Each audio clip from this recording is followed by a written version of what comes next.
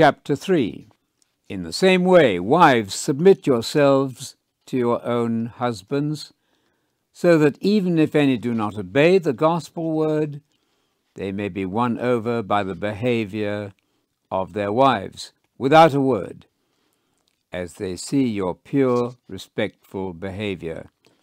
Let your beauty not be just on the outside, elaborate hairstyles, gold jewelry, or fine clothes, but in the inner person of the heart, the unfading beauty of a gentle and quiet spirit, which is of the highest value in the sight of God. For this is how the holy women of the past, who hoped in God, adorned themselves, by being subject to their husbands, as Sarah obeyed Abraham, calling him my Lord. You became her spiritual children when you do what is right and do not fear. Husbands, similarly, live with your wives with understanding of her as the weaker vessel, and show her honor as a fellow heir of the grace of life, so that your prayers will not be hindered. In summary, all of you must be of one mind, sympathetic, loving, kind, and humble in spirit. Do not pay back evil for evil or insult for insult, but bless others instead, because you were called to inherit a blessing. For those who desire to love life and see good days must keep their tongues from evil and their lips from speaking deceit. They must turn away from evil and do good. They must seek peace and pursue it. For the eyes of the Lord are on the upright, and his ears are open to their prayers. But the face of the Lord is against those who do evil. Who is going to harm you if you are zealous for what is good? But if you do suffer for doing what is right, you are blessed.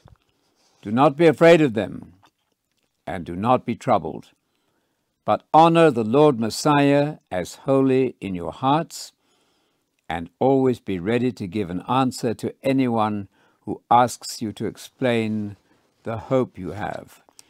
Do it with gentleness and respect, keeping a clear conscience, so that people who slander your good conduct in Messiah may be put to shame when they speak against you. For it is better that you suffer for doing what is right, if it is God's will, than for doing what is wrong. For Messiah also suffered for sins once for all, the just for the unjust, to bring you to God.